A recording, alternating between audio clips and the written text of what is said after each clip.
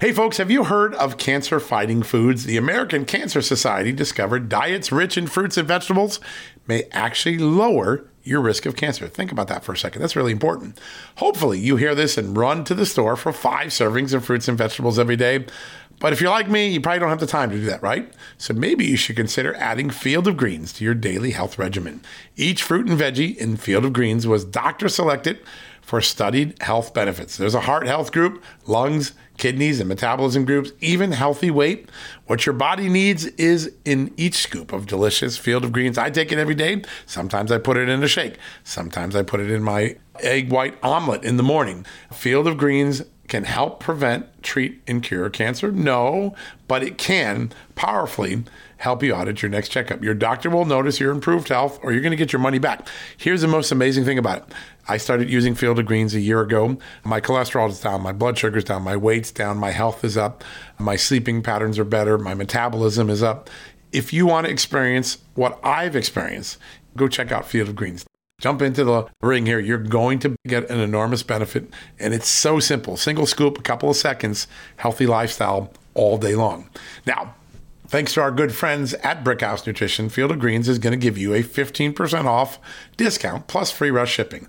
All you got to do is go to fieldofgreens.com and use the promo code JUSTNEWS for your discount. That's promo code JUSTNEWS at fieldofgreens.com. Fieldofgreens.com, promo code JUSTNEWS. Go check it out.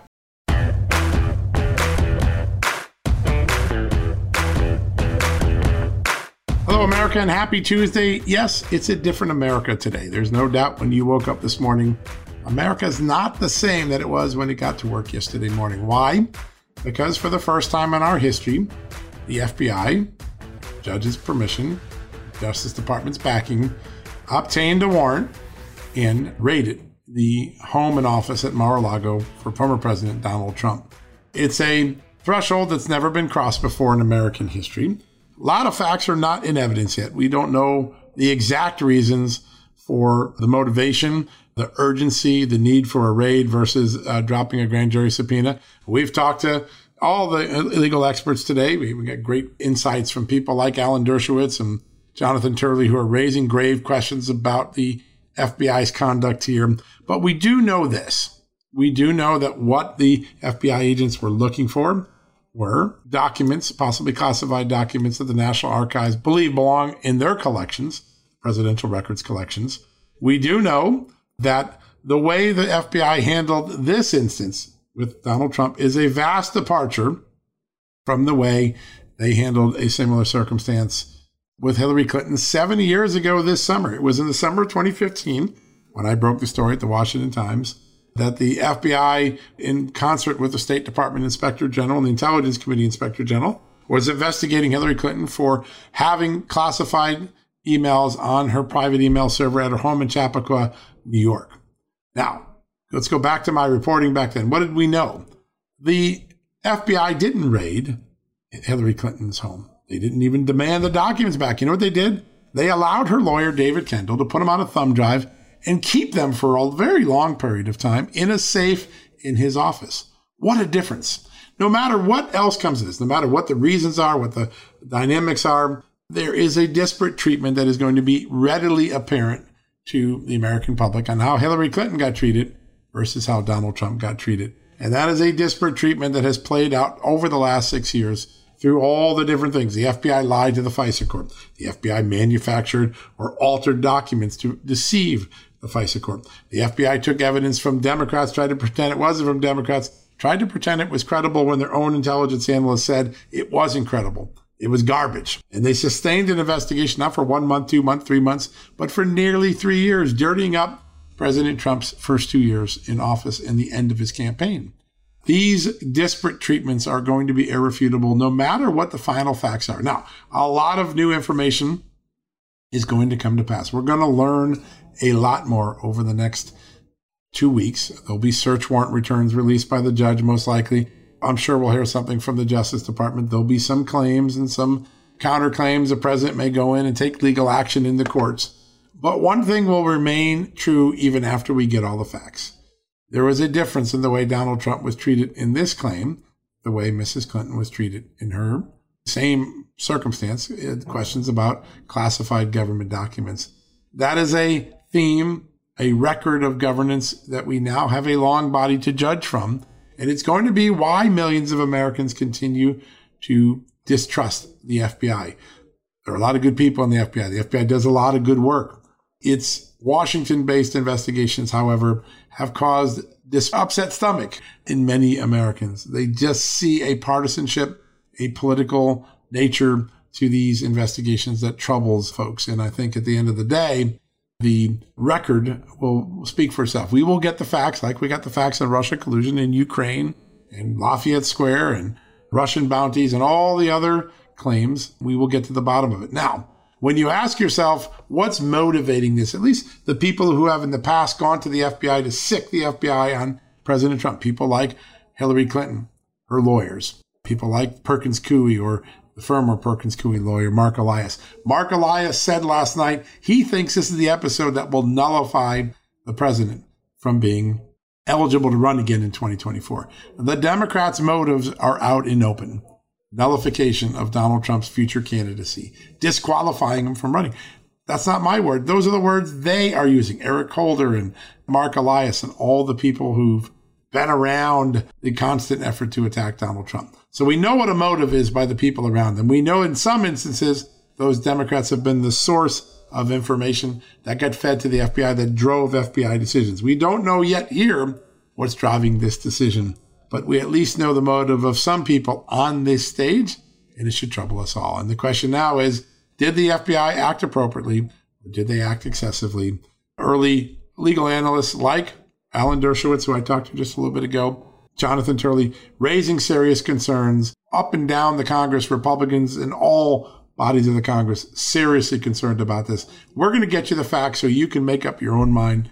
We will get those facts. It may take a few days. It'll be frustrating, but we will get those facts, and we will be able to make a better judgment about whether what the FBI did was wrong, whether it was right, whether President Trump has culpability or not, whether the parallels with Hillary Clinton and Donald Trump are now similar or different.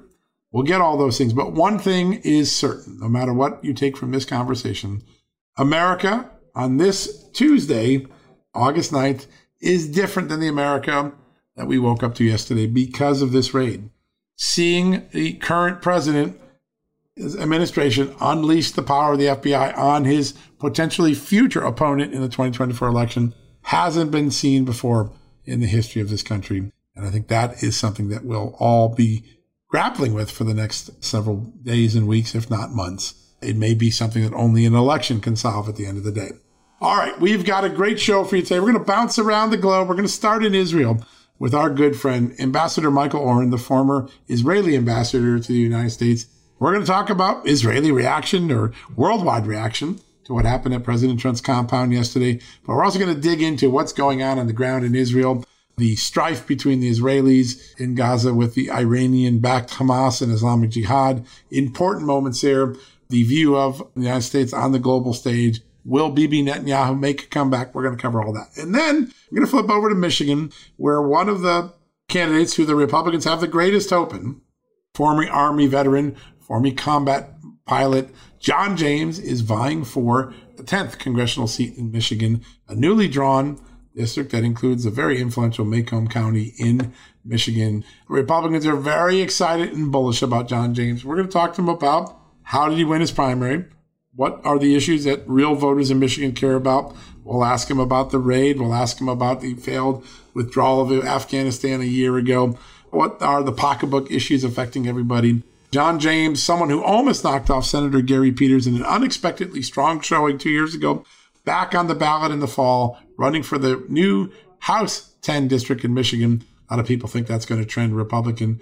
A lot of people excited about John James. You're going to get to meet him and hear from him firsthand on this great podcast. So we'll take a quick commercial break, ponder what we talked about the raid. We'll come right back. First up, Ambassador Michael Oren, followed by combat veteran John James, running for the House seat in Michigan. Two great guests back to back right after this. Hey folks, have you heard of cancer-fighting foods? The American Cancer Society discovered diets rich in fruits and vegetables may actually lower your risk of cancer. Think about that for a second. That's really important. Hopefully you hear this and run to the store for 5 servings of fruits and vegetables every day. But if you're like me, you probably don't have the time to do that, right? So maybe you should consider adding Field of Greens to your daily health regimen.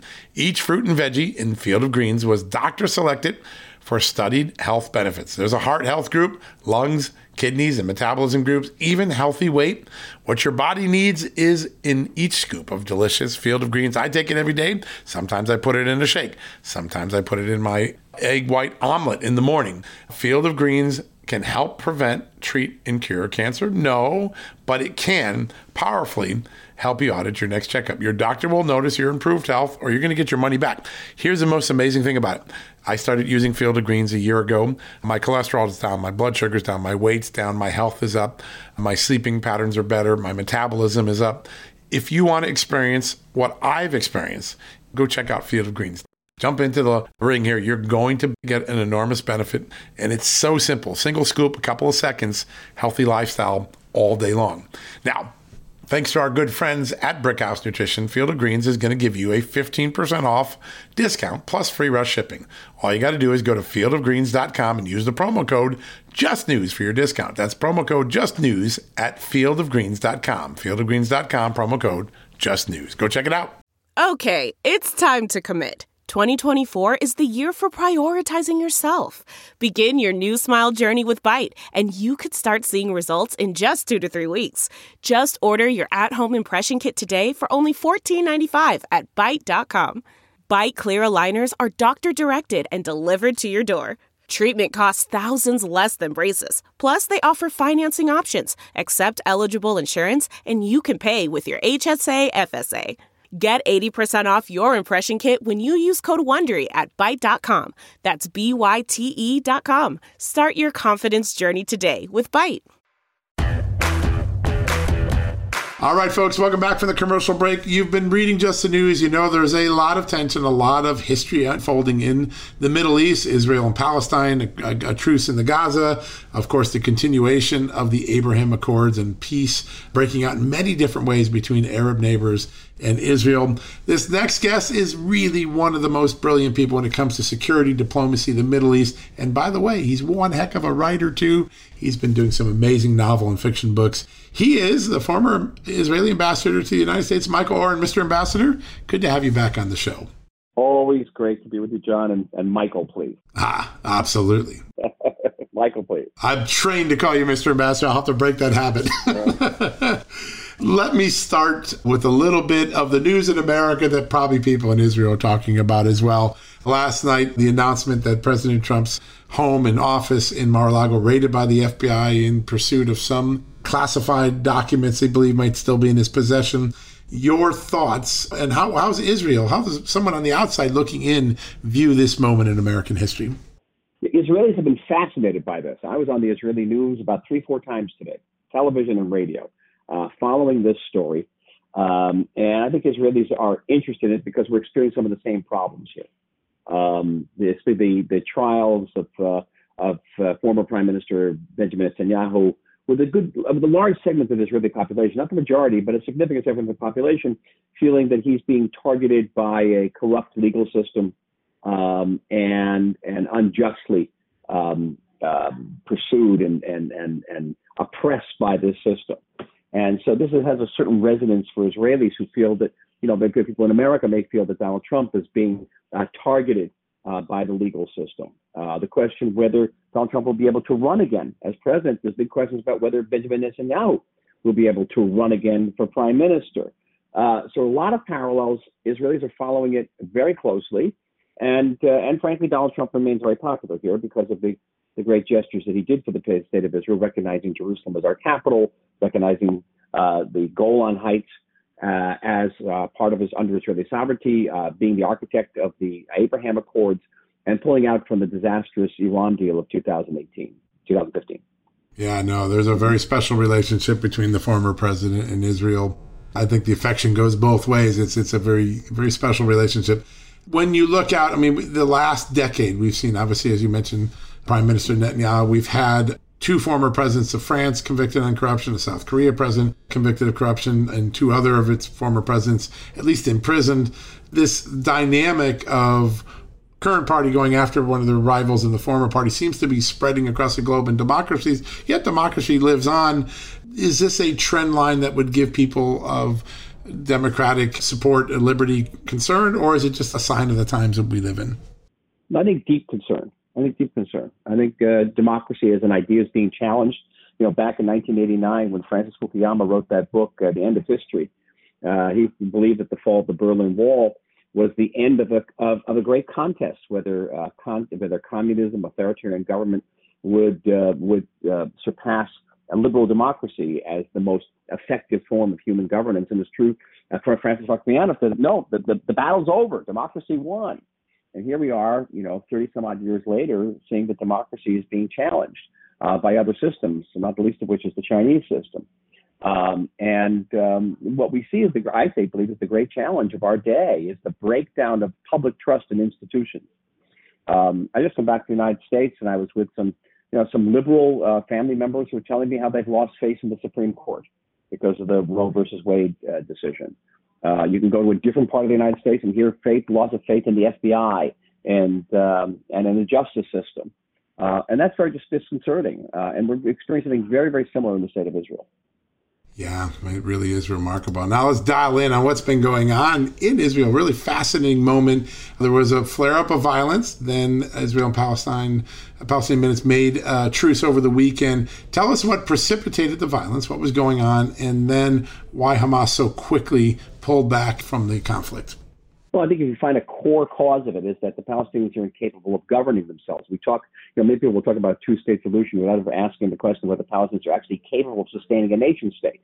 In Judea and Samaria, what's known in the world as the West Bank, you have the Palestinian Authority, which is incapable of extending its sovereignty over the small area of the West Bank. And the president of the Palestinian Authority, Mahmoud Abbas, won't stand for re-election. He's in the 17th year of a 6-year term because he knows he's going to lose. So what's happened in the West Bank is that there are Palestinian cities like Jenin that have basically declared independence from the Palestinian Authority, and they've come under the aegis of Palestinian terrorist groups, particularly Islamic Jihad. Islamic Jihad is based in Gaza. Ostensibly, since Israel's withdrawal from Gaza in 2005, Gaza has been under the control of Hamas, an Islamic extremist organization. But even Hamas can't control the small Gaza Strip. So you have another Islamic extremist group, Islamic Jihad, which is challenging Hamas. Now, it gets kind of complicated, and there won't be a quiz afterward, John, I promise. But both Hamas and Islamic Jihad are controlled by Iran. That's the key, isn't it?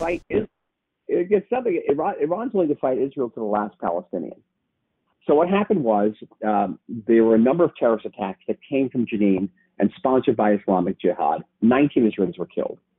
Israel sent its army into Jenin to fight the terrorists. It was during one of those battles that day.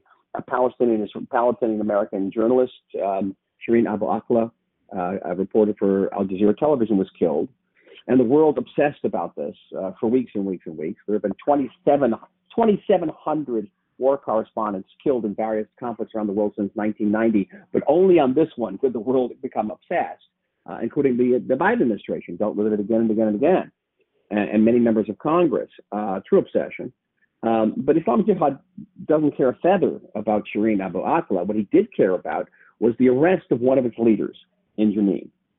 And Islamic Jihad said to Israel, threatened, if you don't release the leader, we're going to start shooting rockets at you. Israel didn't release the leader, and Islamic Jihad started sending rockets. They sent 1,200 rockets over the course of 55 hours. That's a lot of rockets. Now, fortunately, we have the Iron Dome system, which proved 97% effective. Only 4 Israelis were wounded slightly. A number of Palestinians were killed, but apparently, according to our sources, most of the Palestinians were killed by Islamic Jihad rockets that fell short and landed on Palestinian neighborhoods. Of course, they're trying to blame that blame that on us at the UN, even as we're talking here. Now, why did Hamas let Islamic Jihad shoot like this? Well, one reason is that, hey, it really can't stop them. But secondly, it was happy to see Islamic Jihad get a bloody nose. Islamic Jihad didn't mind getting bombed in Gaza as long as its prestige increased on the West Bank, and particularly in Jenin. And the Iranians, I believe, wanted to up the ante in negotiations with the Europeans and the United States over the possible renewal of the possible 2015 Iran nuclear deal. What are the Iranians saying? But why are the Iranians doing this, John? They're saying to the world, look at all the mischief we can cause just by giving a green light to our proxy terrorist group, Islamic Jihad. All right, imagine the mischief we can cause if we get an atomic weapon.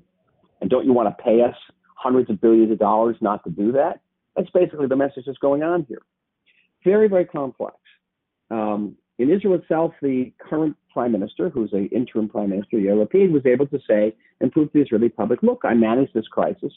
Israel actually opened up the fighting, didn't wait for Islamic Jihad to fire first. It was going to fire first, and conducted a good operation. But the Israeli government didn't change the rules of the game.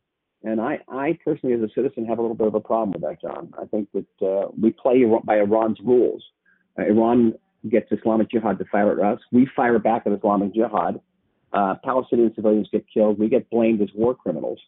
I would really like to see a situation that every rocket that comes out of the border, made in Iran, from Gaza, that the Israeli response would be to blow up an oil refinery on the Persian Gulf. I'd imagine the response then. Let me ask you this. There seems to be a little bit of division going on. They're both sponsored by Iran in some way, but Islamic Jihad much more aggressive. Hamas not looking for a war at this moment. Is that an interesting schism, and have we seen it before in this dynamic? We see the funny all the time in Palestinian politics. It just fractures. And even on the West Bank, there are several dozen different groups competing with each other. Mahmoud Abbas, the president of the Palestinian Authority, is 85 years old. He's a three-pack a day guy. He hasn't chosen a successor. And when he goes, not if he goes, when he goes, it's going to be a bloodbath. And my great fear is that we're going to find ourselves in the middle of it, as all these different groups begin to shoot at each other. They're already beginning. In Jenin, they're already beginning. And in Gaza also, it fractures. But it's very important for us, as part of the Western civilization, not to judge these situations by Western terms. I'll never forget, little story. I was in charge of Gaza for the Israeli government for about a year and a half, and I wouldn't wish this on anybody. But I visited the southern command of what is our FBI, the Shabak, and they showed me a picture of a Hamas leader standing on top of a pile of rubble in Gaza after one of the wars, and he's making a peace sign. And the head of our FBI asked me, "What do you think? Is that a victory picture or a defeat picture?" I said, "It's a defeat picture." He's standing on a pile of rubble. He said, "No, it's a victory picture, because as far as he's concerned, the fact that he's still standing and giving the victory signs means he's won. Israel, only has to win every war, but Hamas only has to not lose every war, and to show that it's standing up. And for us in the West, that's like a real switch around. To understand that while 1,200 trucks from Israel enter the Gaza Strip every day to bring in everything, food, medicine, construction materials, there's no shortage of anything. Hamas prevents 3/4 of those trucks from getting in because it wants to have Israel blamed in the world for creating a humanitarian crisis in Gaza, and wants the Gazans to blame Israel for the humanitarian crisis. Unbelievable dynamic. It's a chess game every day. Willing to starve out its own people in order to make a political point. We're not used to that in the Western world. That's hard for us to comprehend some days. It's very hard. It's very hard. You have to my recommendation to anybody dealing with the Palestinian situation is to just throw out every preconceived notion about human behavior and about good governance, because it just doesn't hold. It doesn't hold. During the COVID epidemic, the Palestinian Authority in the West Bank, wouldn't let Palestinians there get Israeli vaccines. They preferred to see them die of COVID. America can be a great asset in these sort of moments of strife. They can also be difficult if we're murky and weak. Your assessment of the Biden administration's approach to policy in the Middle East, specifically Israel, and then, of course, these negotiations with Iran. It's odd to be negotiating with Iran and watching Iran every day act out in a very negative way. How does this get viewed in the region? Well, we recently hosted President Biden here. I was part of the Israeli hosting delegation, and I was glad to see him. He had some very important messaging, particularly for his own party. He got off the plane and said, "I'm a Zionist." And I'm sure there were, some progressives in Congress who were squirming in their seats when they heard that one. And he assured us of continuing support, bipartisan support for Israel in the United States. All that was very good to hear. He reaffirmed America's support for Israeli security. The only problem is that on one hand, the administration is reassuring us of its commitment to our security. On the other hand, it's undermining our security by seeking a renewed JCPOA, an Iran nuclear deal, which we regard as the greatest strategic threat facing Israel and facing the entire region, in fact. So it's giving with one hand and taking away with the other. And I think that's one of the reasons that the president received such a very cool reception in Saudi Arabia and other areas of the Gulf, because they don't want to play that game. We have many other commonalities with the United States. We share democratic values. We share history. We share a deep affinity between the peoples. In the Gulf, they don't necessarily have those pillars of those defense. What they have is security, security, security. And they feel the United States is undermining their security. It's a remarkable dynamic. And meanwhile, the Arab neighbors that used to be in conflict years ago with Israel just seem to be moving closer and closer together. Saudi Arabia didn't sign the Abraham Accords yet, but allowing flyovers of the kingdom by Israeli airlines, that has to be a really good sign for the region. Tell us about the warming of relations. Well, Saudi Arabia hasn't signed, but I guarantee you that the Bahrainis and the Emiratis would not have signed without getting a green light from Saudi Arabia. And there are a number of Israeli businessmen who are working in Saudi Arabia now. They usually have more than one passport. And I think that eventually Saudi Arabia, in one way or another, will join the Abraham Accords, as will other Arab countries. Again, we have the United States to thank for this. Yes, President Trump and his administration, who were the architects of this agreement, they husbanded this agreement through. But again, it is strange where you have to thank President Obama, because President Obama set out to bring Arabs and Jews closer together through peace. He succeeded just not through peace. He succeeded through common opposition to his policies. Funny how that works sometimes. Iran. Yeah. It really, thank you. Brought us all together. We wish we could have done it under different circumstances. I think that the Gulf Arabs in particular are fed up with the Palestinians. The Palestinians hold the world record for a people who has been offered a two-state solution and have turned it down, most frequently by violence. This is going back to the 1930s. That's not from yesterday. And they're fed up, and they want to move ahead. They understand that Israel is an ally, not just not an enemy, but an ally against Iran, an ally also against Sunni extremism, against the Muslim Brotherhood and those who back the Muslim Brotherhood. They're really between a rock and a hard place. They're facing dual enemies. We're here to help defend this region, and not that we offer modernity, we offer technology, we offer everything they want and need.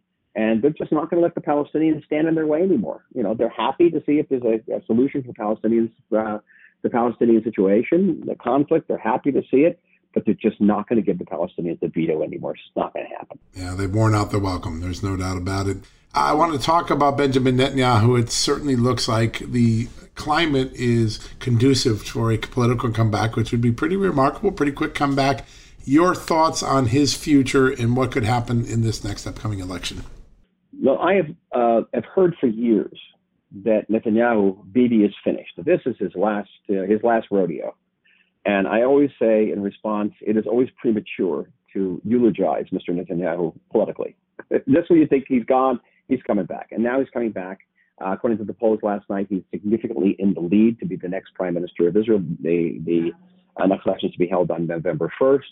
Even I think the admirable performance of interim Prime Minister Yair Lapid during the recent conflict has not given him much of a bump politically, maybe a single seat in Knesset out of 120 seats. The fact of the matter is, you either love Netanyahu or you don't love Netanyahu. I live in a largely working class neighborhood of South Tel Aviv, and you can't say any bad word about Benjamin Netanyahu. Yeah, no, he's very popular there, right? No way. And frankly, he's a person of extraordinary talents and one of the few readily recognizable leaders in the world. How many people in your leadership, know who the Prime Minister of Belgium is, or the Prime Minister, even the President of France? I mean, everyone knows the name of Benjamin Netanyahu. One of the maybe 3 or 4 leaders in the world who is definitely recognized as international profile, and deservedly so. And so my gut feeling is we're headed to some type of unity government in November. Both Netanyahu and Lapid, in their statements after the conflict with Gaza, kind of praise one another. which was unusual for Israeli politics. It is and, a rare moment for American politics. And my sense that they are laying the groundwork for some type of unity government that would serve to keep some of the more radical elements out, both on the right and the left. We have radical left and we have radical right in this country. And I think that both these gentlemen would like to keep them out of the coalition. It was an amazing moment to acknowledge each other. And I think also Israelis have had, this will be the fourth election in 5 years. Am I doing the math right? Or is it 5 and 4 years? I think it's 5 and 4. 5 and 4, yeah. They probably are tired of elections now, right? They're like, hey, let's get this thing right this time. We have very intelligent cab drivers. If you want to understand politics in this country, you've got to talk to the cab drivers. And, Isn't that brilliant? I had one today. It's just amazing. Because they're listening to the news all day. Of course. And it's respect, and it's a highly respected position in this country. And and my cab drivers have said to me again and again, listen, we love Bibi, we don't love Bibi, it doesn't matter. What we want is stability. And there are a lot of problems in this country. There's the cost of living is off the charts. I'm talking about Tel Aviv, the most expensive city on the earth. Okay, we are not proud of that role in the world, and we've got to get it down. We have a booming economy. We've come very swiftly back from COVID. A very positive growth rate economically. Our per capita GDP has passed Japan. Past Italy, we're closing in on Germany, and yet people can't afford to live here. The housing costs are literally through the roof, and our shopping basket is either the most expensive in the world, or we're vying with Japan, and that's so unfortunate. And people, I have children who are all in the professions, but they say in Hebrew, you can't close the month, and it's very difficult. So that is the major issue that Israelis face. You'd think that the major thing facing us would be the Palestinian issue. I look at the political surveys, and the Palestinian issue, believe it or not, is the issue which comes in dead last. Dead last. What Israelis care about are housing prices, food prices, car, education, infrastructure. We have terrible traffic jams here. We have 4 times the traffic density of the United States, which costs us billions of dollars every year in lost, productivity. If you have to work on time, get to work, period. And these are the problems we face. And large segments of the population, whether it be the Bedouin in the South or even the ultra-Orthodox population who aren't part of the tax base. They can build illegally. These are the problems we face. The Palestinians come in dead last.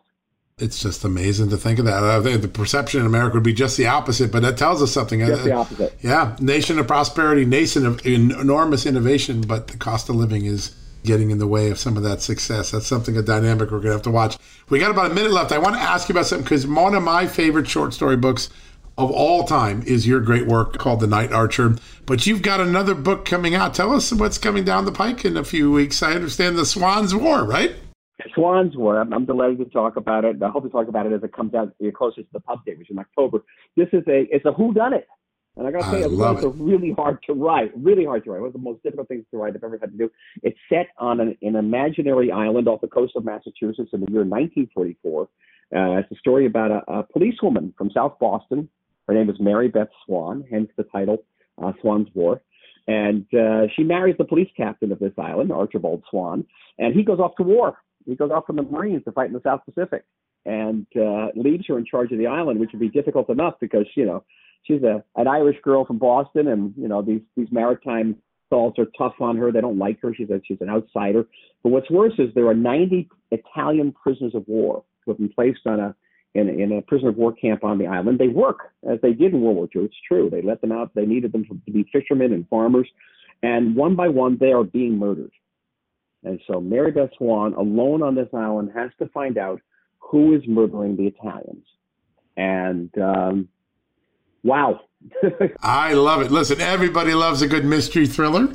It's a good mystery. It sounds amazing. I don't know where you find the time with all the things you do to also write such epically good literature. I mean, these are great books. Night Archer, one of the greatest collections of short stories I've ever seen done. It really stretches not only the imagination, but your thought. And now a mystery thriller for this son of an Irish cop. I'll be buying that. I guarantee you that. You'll love this. I'm in. The daughter and the granddaughter of Irish cops. It's perfect. It's perfect. We're going to love it here in America. Mr. Ambassador, it is always an honor to have you show you make sense of a very turbulent world, and we're grateful for your time today. So a pleasure. Take care, John. Thank you, sir, as well. All right, folks, we're going to take a quick commercial break. When we come back, we're going to go over to Michigan, where we're going to talk to the great new minted Republican House candidate, John James, right after this. All right, folks, as we draw near to another critical election, it's not only about casting your vote, it's about elevating your voice, making your voice be heard. AMAC is more than just a senior discount organization. They unite like-minded patriots like you and I, committed to preserving our cherished values and actively opposing the leftist agenda that's sweeping across America. Just look at their recent victories. AMAC members helped to push forward an investigation into practices that inflate drug prices. They successfully defeated ranked choice voting in order to protect traditional voting methods, and they've also helped block a federal takeover of elections. As AMAC's membership grows, Washington is listening. Every new member strengthens this movement. If you love America, visit amac.us/justnews to become a 4-year member for just $30. That's a great discount. AMAC is not only better for America, it's better for you. Membership gives you access to the AMAC magazine, free Social Security and Medicare guidance, money-saving discounts, trusted news, sweepstakes, and so much more. It's a community, not a service. Take advantage of our election year sale, 4 years for just $30 at AMAC. By joining over 2 million Americans, they can't ignore your voice in Washington anymore. Join now at amac.us/justnews. That's amac.us/justnews. Hey folks, if you're a homeowner and you're like me, you want to protect your home, right? But when's the last time you checked on the title to your home? If you never have, listen to this. A new report on homeowners shows we all now have $16 trillion in equity. That's an all-time high in America. That's why you need protection from a scam the FBI calls house stealing. That's when the equity in all of our homes is the target, sadly, of scammers. If nobody's watching the title to your home, these scammers can transfer your title to their name, take out loans, and your equity could be gone. Poof, gone. You have to protect your equity from this despicable crime right now with triple lock protection from my good friends at HomeTitleLock.com. The first step is to check on your home's title to see if it's still in your name. Sign up with your address at HomeTitleLock.com and be sure to use the promo code JUSTNEWS.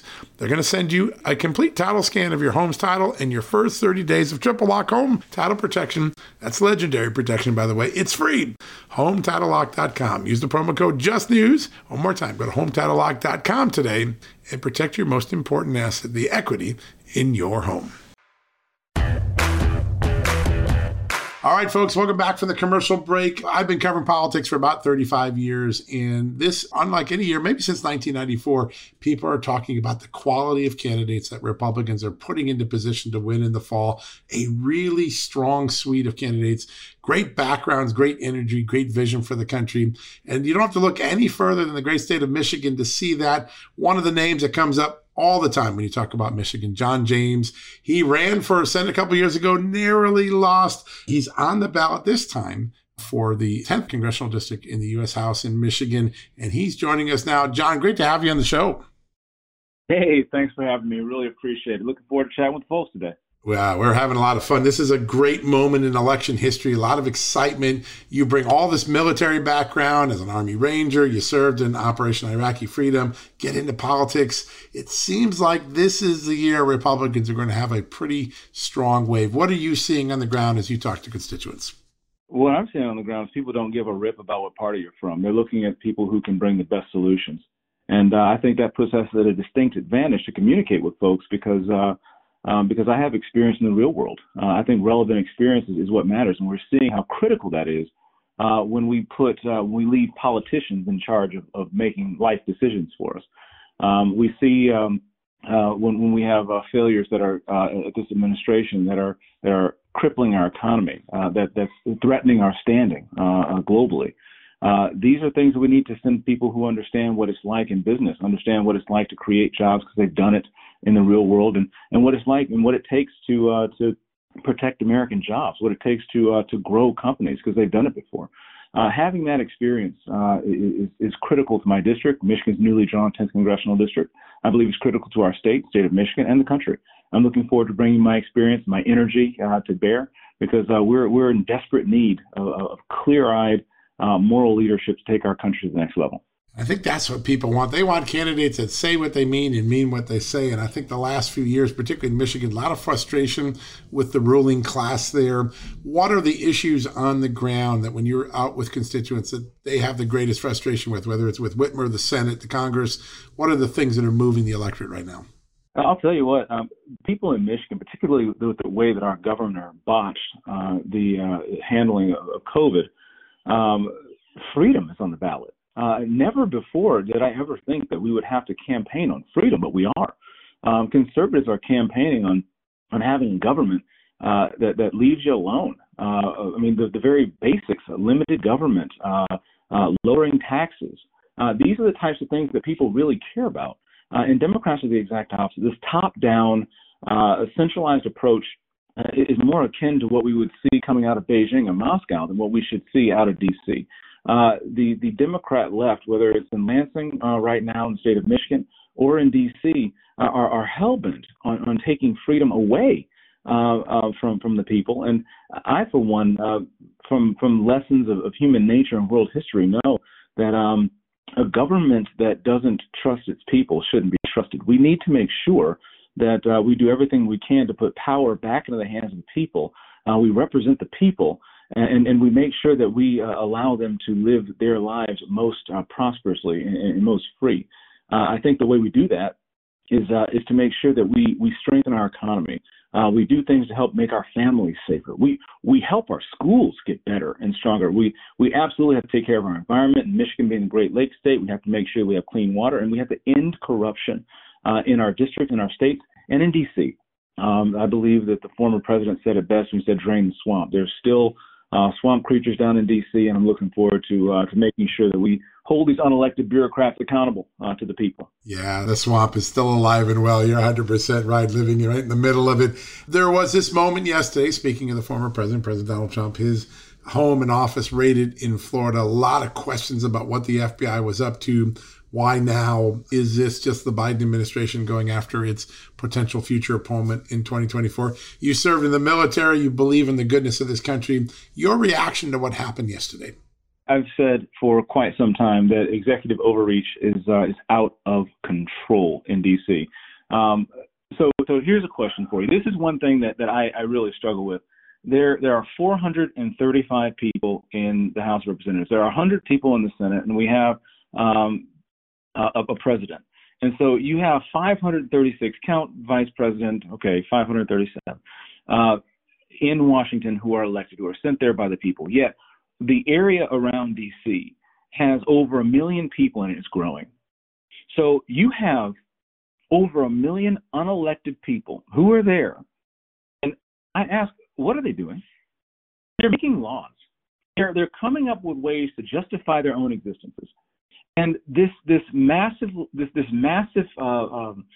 unelected bureaucracy is running roughshod over the American people. They're circumventing Congress, and they're making life more difficult for American people, whether you're a farmer, whether you're a steel worker. We absolutely must have safety and security. But I believe in limited government, and under no circumstances should this government be weaponized to execute on political ends. The American people have to be able to trust their agencies to work in their best interest. And right now there's doubt amongst the people of both parties that the government is capable of doing anything of the sort. So I'm looking forward to, when I get to Congress, making sure that we bring the bureaucracy to heel and to account to the American people. Because what the American people on both sides right now are looking at is an executive overreach that has gone out of control and must absolutely be held accountable to the people. Yeah, and the Democrats are doubling down on that executive overreach, on that growth of government, Brand new bill, $740 billion of new taxes, new spending, and 87,000 new IRS agents. Your thoughts about what the Senate did this past week in passing that bill? We don't need more IRS agents. We need less regulation. We need less taxes. We need less government, not more. Look, the Biden administration has been in charge for a little bit over a year and a half, and look how much damage they've done. Not just domestically to our small businesses, not just globally to our allies that believe that we can no longer be trusted, and our enemies who are emboldened. But look at the damage they've done in 18 months. The 87,000 more IRS agents. Look, there are only a few hundred billionaires in the country. Who do we think these 87,000 new agents are going to be auditing? Not going to be those billionaires. No, they don't need any more for that. Us. They are coming after us, and we are wantonly remaining ignorant if we think that Joe Biden wants 87,000 more IRS agents to just go after businesses. They're already doing that. And so they're coming after us. They want your money. That's what they're doing. You could sell out Ford Field, a capacity of 65,000. You could sell out at the same time Little Caesars Arena in Detroit to capacity and still have a couple thousand seats left over for all the IRS agents that they are putting in Washington. We don't need more unelected bureaucrats in Washington. We need less unelected bureaucrats in Washington. We need to streamline what goes on. We need to have direct accountability with our government, and we lose it when this administration and Democrats are content with taking our rights and outsourcing them to people who are not accountable to us. That's wrong. Yeah, such an amazing dynamic to see what's going on. And it seems like the Democrats aren't reading or listening to the American people. They don't care because they don't care. Yeah. That's exactly the point. They are going to dictate to us what they want. You know, the gas price is too high. You can't afford $4 and $5 and $6 gas. That's okay, right, Democrats? You can just buy a $60,000 EV. Oh, you can't afford the $60,000 EV? We'll give you a $7,500 tax credit for the EV. Oh, but wait, because we don't understand how business works in the automotive industry, 70% of the automotives that are automobiles that qualify wouldn't work. The tax credits wouldn't qualify for 70% of the domestic automakers because we're about to trade our dependence on Saudi oil for dependence on Chinese batteries. These people have no idea what's going on because they don't care. They have decided that they've already wanted to go toward batteries. They've decided that they've already gone for this Green New Deal agenda. And if you're not on board, you're the enemy. You're wrong. You're bad. You're deplorable. Well, we reject that out of hand. We must have an all-of-the-above energy approach that harnesses the great energy independence that we already have in this nation while also planning forward for the future where we have a cleaner and more economical solutions. They don't care about what you think, and if you don't get on board, they consider you the enemy, they consider you bad, and they need to get it right. They need to get it right is that we, the people, who control this thing and not the governing liberal elite. You fought overseas. You did hundreds of hours of combat missions, oversaw an Apache squadron. You fought for freedom, and now we live in an era since that service where dissent is being crushed, where if you don't go along with the elitist storyline, you're censored, you're ostracized, you may be pursued for criminal charges or civil charges. All that sacrifice you and your colleagues made in the war, is this the America they were hoping they would end up with when they were done? Well, I can't speak for all of them. I can just speak for myself, and I can just tell you, like we kind of led off this segment, I thought that I would be fighting for shortening and broadening the pathway to prosperity for folks on our forgotten farms and neglected neighborhoods all over the country. I thought that I would be fighting so that our children would not be, their outcomes would not be determined by their zip code, making sure we have better school. I thought that I would be fighting for making sure that we end gun violence, that we secure our borders, and that we make our neighborhoods safer. But after coming back from Iraq, I find myself literally fighting for freedom again. But you know what? That's okay, because I swore an oath to support and defend the Constitution against all enemies, foreign and what, John? Domestic. And the greatest enemy that we face is the specter of communism that has infiltrated our neighborhoods, our campuses, our cities, our minds, and that is the real threat. The threat of communism emanating from Beijing and from Moscow is not strictly territorial, it's ideological. And this thought that the government is meant to fix every single one of our problems, the expectation that you've even seen on the right, that we can spend our way out of inflation, that we can spend our way out of these problems, that the federal government has something that we can that they can fix that the American people can't. That is what we're fighting against. That wrong ideology, that we are not created in the Lord's image and that we are more than conquerors and we have him behind us. We have the ability to do all these things through Christ. But more importantly, I believe that when we have the right leadership who believes in us, that will help us achieve greatness. That's what we need. Communism is a cancer, and it's metastasizing within this country. And we all must speak the truth, that the government in itself is not the solution. It is a method that the people use in order to achieve a greater society for the future. And so that is what we're doing. We're fighting for freedom because freedom works. Self-determination works. And I believe in the people, not the government. Yeah, and that's what our founding fathers did. In fact, our founding fathers feared the very moment I think that we're in now, where the big central government would be dictating every aspect of our life, and we're scrapping to get that freedom back. I want to turn to a place where you went to West Point. You became a Ranger qualified aviation officer. You probably didn't experience the things that some of the recruits today are seeing inside West Point. Your thought on this woke agenda that seems to be inserted into the military right now, good or bad for the country? Well, I'll tell you, anything that distracts from fighting and winning our nation's wars, I think it is bad for the nation and bad for unit cohesion. When I was at West Point and when many of my mentors were at West Point, frankly, we were taught the exact opposite. We were taught that the only color that mattered was green.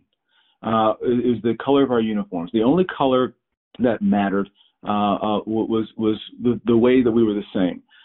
Now, we know that we all have differences. There's differences between men and women. There's differences between gay and straight. There's differences between black and white. But when you're fighting in a volunteer military, when you're fighting for a nation as strong and diverse as the United States, then you need to focus on the things that unite us, the things that we all believe in, the equality, freedom, justice for all, and not necessarily the things that separate us. I think it threatens unit cohesion. I think it threatens, frankly, recruitment. That's a threat right now. Recruitment's down, right? I think it threatens when you come in and you're walking into a military where there is otherism. There's this separation by things that are superficial. I think the military has been great for so many decades, a few centuries now, because the military has been great at focusing on what matters, bringing young men and women together to accomplish tough and dangerous missions, and that's what I did in combat. I graduated from West Point in 2004. I became a Ranger qualified Apache pilot, and I had the honor of flying 750 hours combat in Operation Iraqi Freedom with some of the best and most highly qualified people in the world. We were flying combat missions to keep civilians safe on the ground and to make sure that American soldiers got back home safely. It was an honor to serve, and not one time when someone called me asking for support on the ground, did they ask if I were black. Not one time did they ask if I were straight. Not one time did they ask if I were Christian, because it didn't matter. What mattered is, was I trained? Was I focused? Was I good at my job? Was I going to do every single thing I could to protect my brother and my sister to my left and my right? Could they trust me with their family? And that's what mattered. I think that anything that distracts from the focus of the purpose and the mission of the United States military I think it hurts. And of course, we need to pay respect and homage for our heritages and our ethnicities. But the thing that matters the most is not black or white or yellow, but red, white, and blue. And when we get away from that, that's when we start getting into trouble. Yeah, and it's exactly what our enemies want us to focus on, right? They want us focus on division so we can't be united to win the great struggles we have ahead of us. As you look out now, there's a very clear group running for all the open races in Michigan. It's one of the stronger slates, I think, that Michigan has produced on the Republican side in a while. How excited are you for the entire ticket that Republicans have put together from Tudor Dixon on down? Well, I'm very excited for Republicans' prospects here for the state of Michigan, because we've just gone through a very tough few years under the misguided leftist agenda, from COVID to elections to population decline to economic struggles. We need to get conservative leadership to the front, and I'm so excited to be a part of a team and a class that is going to take Michigan to the next level. I'm really focused on bringing my skill sets to bear to really help in my newly drawn 10th congressional district, which comprises the southern portion of Macomb County and Rochester Hills. This is an area that's super important, not just for the state, but for the nation.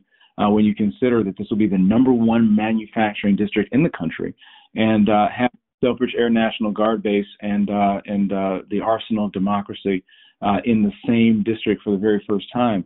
Having a combat veteran, having a supply chain business leader representing this district in Washington, I believe can be a game changer for the good folks in this district, and for the role that we must play in making our nation economically strong and militarily strong into the future. Yeah, when I was a young political reporter, we would go to Macomb County because that was like the bellwether of America. As Macomb would vote, you kind of knew the rest of the country was thinking the same way. It was one of those great bellwethers. There's clearly a thought across this country that we are on the wrong course, whether it's economically or security. As you look out at the way we exited Afghanistan and the way that we're trying to negotiate with Iran while Iran continues to carry out terror attacks all over the globe every day, what do you think everyday Americans think about our standing in the world right now? I think that most everyday Americans are thinking about putting food on the table. I think everyday Americans are thinking about how poorly this administration has run this nation, such that their folks are trying to figure out whether they fill their gas tank or they fill their grocery cart. I think what most Americans are talking about is going back to school in the next couple of weeks. Isn't that crazy? Isn't that crazy? Those kids are going back to school. I think that most Americans are talking about going back to school and wondering if they're going to have enough for school supplies, or if their kids are going to be getting CRT or reading, writing, and arithmetic. I think that that's what most folks are talking about. But again, to your point, we are a nation at war, whether folks want to believe that or not. We are a nation where our because of this administration's botched retreat from Afghanistan, our enemies are emboldened and our allies are confused. We are a nation that I just went to a going away party for a young man who's going to be deployed to Iraq for the next year. Iraq, right? So we still have presences all over. I have friends who are officers who are stationed over in Poland, right now on the other border, in case Russia starts getting a little bit squirrely over there. So we have men and women out there in harm's way. And if any of you are listening to this podcast, I want to say thank you for your service, brothers and sisters. God bless you. And if you are veterans and have served, thank you for your service. God bless you. And if you're a Vietnam veteran and you're listening, welcome home. Yeah, those are important words. And we need to extend them to you too, sir, because you served this country bravely. And now you're bringing all that experience into politics, which I think most Americans love to see that. Last question for you. You ran a couple times for Senate. You nearly pulled off, I think would have been one of the greatest upsets in politics, almost knocking off Gary Peters. You've learned a lot on the campaign trail. What's been the biggest lesson for you as you become a more experienced campaigner? What are some of the biggest lessons you learned? I would say the biggest lesson is don't run during a global pandemic. That's probably a good rule. Yeah. I mean, who could have seen that coming? Exactly. Well, I would say that it really wouldn't be a lesson learned as much as I'm really, really looking forward to getting out there and having to run in a pandemic. I'm looking forward to getting out there, knocking on the doors, having tea parties with the ladies, the older ladies in the neighborhoods, having barbecues and shaking people's hands, listening to their concerns, and really engaging on a personal level. The Democrats shut down our state. They shut down our state, and after growing up in the church, we'd read Revelation and we'd study the Word, and never in my lifetime did I ever think that it would be illegal to go to church. But Gretchen Whitmer made it illegal to go to church in the state of Michigan, and we shouldn't forget that. So I'm looking forward to really engaging with people, because I know that if people could have heard me, if they could have engaged with me, if they could have looked me in the eye and knew that not only did I have the experience to lead effectively and represent them well in the Senate, but I also cared about them personally, that I am tremendously blessed. And I know that I have an obligation, not an option, to be a blessing to others. And I'm just so excited that I have that opportunity to engage with people on the personal level, meet them where they are right now, bridge those gaps, and bring that unity, bring that leadership that people are so desperate for right now. So I'm a servant. I'm here to serve. And if folks would like to learn a little bit more about the campaign, or maybe even help, please go to johnjamesmi.com. Thanks a lot. That's a really easy one to remember. John James MI. When I've talked to people who have come in contact with you, John, just got to share this. They say that your enthusiasm for America is infectious. And in an era where a lot of people talk America down, I know a lot of people are excited to see a candidate who loves this country. It can spread that love to the other people, motivate other people to pitch it and get this country going. So congratulations on that. And we look forward to the fall election. Yes, sir. Thank you so much. God bless you. You as well, sir. Thanks for the time today. All right, folks, we're going to take a quick commercial break. When we come back, we're going to wrap things up. Delve into the shadows of the mind with Sleeping Dogs, a gripping murder mystery starring Academy Award winner Russell Crowe. Now available on digital. Crowe portrays an ex-homicide detective unraveling a brutal murder he can't recall.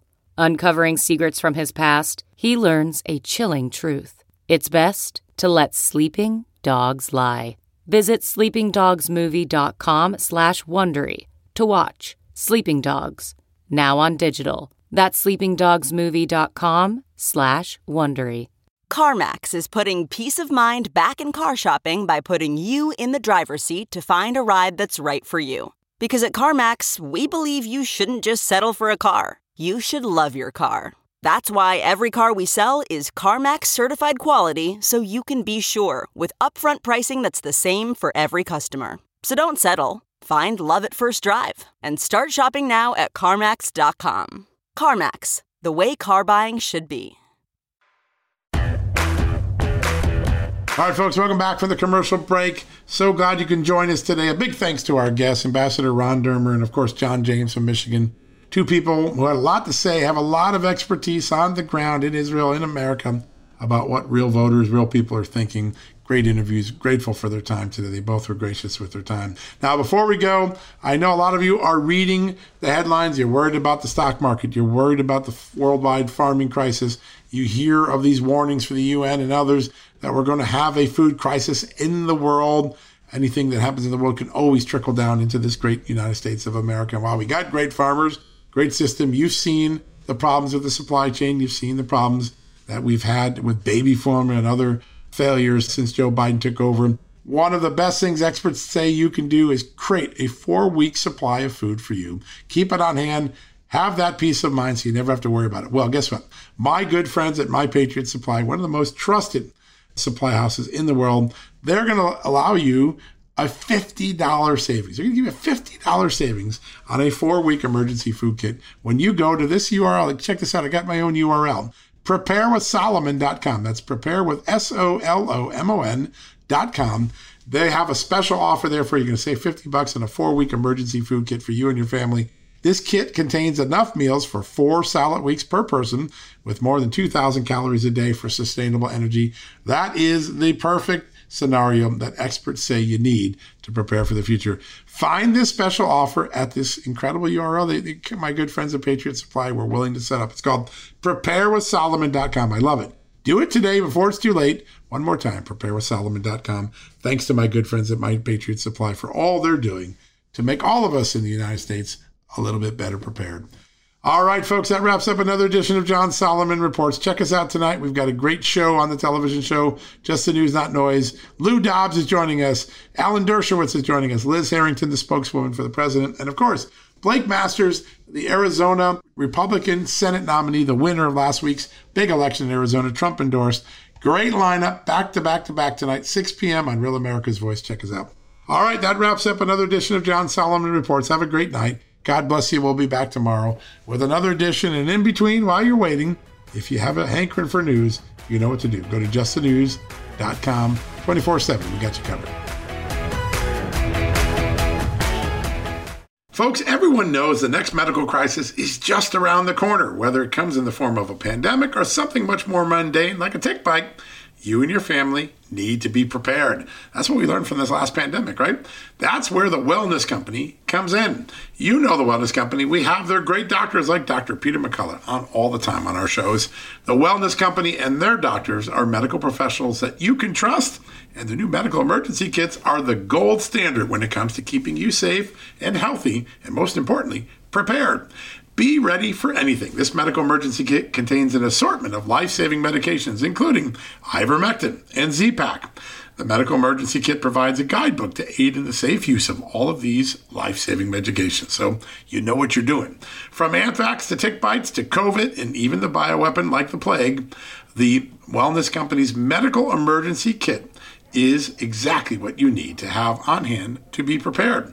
Rest assured knowing that you have emergency antibiotics, antivirals, and antiparasitics on hand to keep you and your family safe from whatever the globalists throw your way. Go to www.twchealth/justnews today and order. That's twc.health/justnews and use the promo code JUSTNEWS to save 10%. At Just the News, we break the stories others in the media ignore or are too afraid to tell. We did it on Russia collusion, Hunter Biden, and the security and intelligence failures that preceded January 6th. Our stories have real impact and reach because we stick to the facts. I'm John Solomon. You can help me expand our honest, unvarnished, and unbiased reporting by becoming a premium member at Just the News. You'll get an ad-free experience and exclusive member-only access to events, and you'll be helping us dig up more truth. Join today at justthenews.com/subscribe.